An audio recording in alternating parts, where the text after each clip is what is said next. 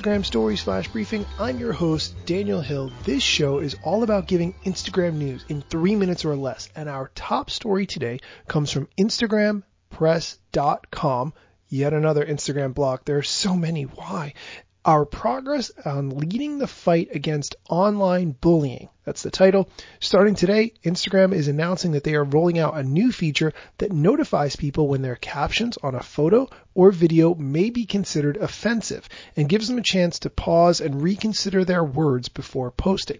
Instagram says that they have a long-term commitment to lead the fight against online bullying. So as a result, they've developed and tested AI that can recognize different forms of bullying on Instagram.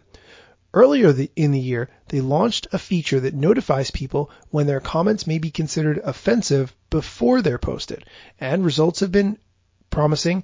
They found that those types of nudges can encourage people to reconsider their words when given the chance.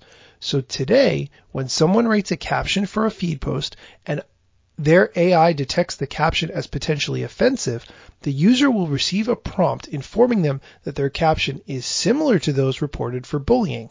They will have the option to edit that caption before it's posted. This is a really great addition, and it does a number of things. First, it limits the reach of bullying, which is excellent. It helps to educate people as to what and what is not allowed on Instagram, super important. And it also lets an account know when it may be at the risk of breaking the rules before those rules are broken. This feature is going to start by being rolled out in select countries and then will be expanded globally. I was actually thinking about this feature, and I hope I never see it. I hope I never write anything that Instagram says, hey Daniel, this might be construed as bullying. Why don't you rethink it before you write it? Because generally I think that we need to each contribute by being nice and kind to each other on any platform, regardless of which platform it is and what it is that we really truly deep down inside may want to say, and just focus on being positive and kind and nice as much as we humanly can. If you would like to discuss this article or anything else Instagram related, I have a Facebook group just for you Instagram Stories listeners. You can find it at facebook.com/groups/IG Stories.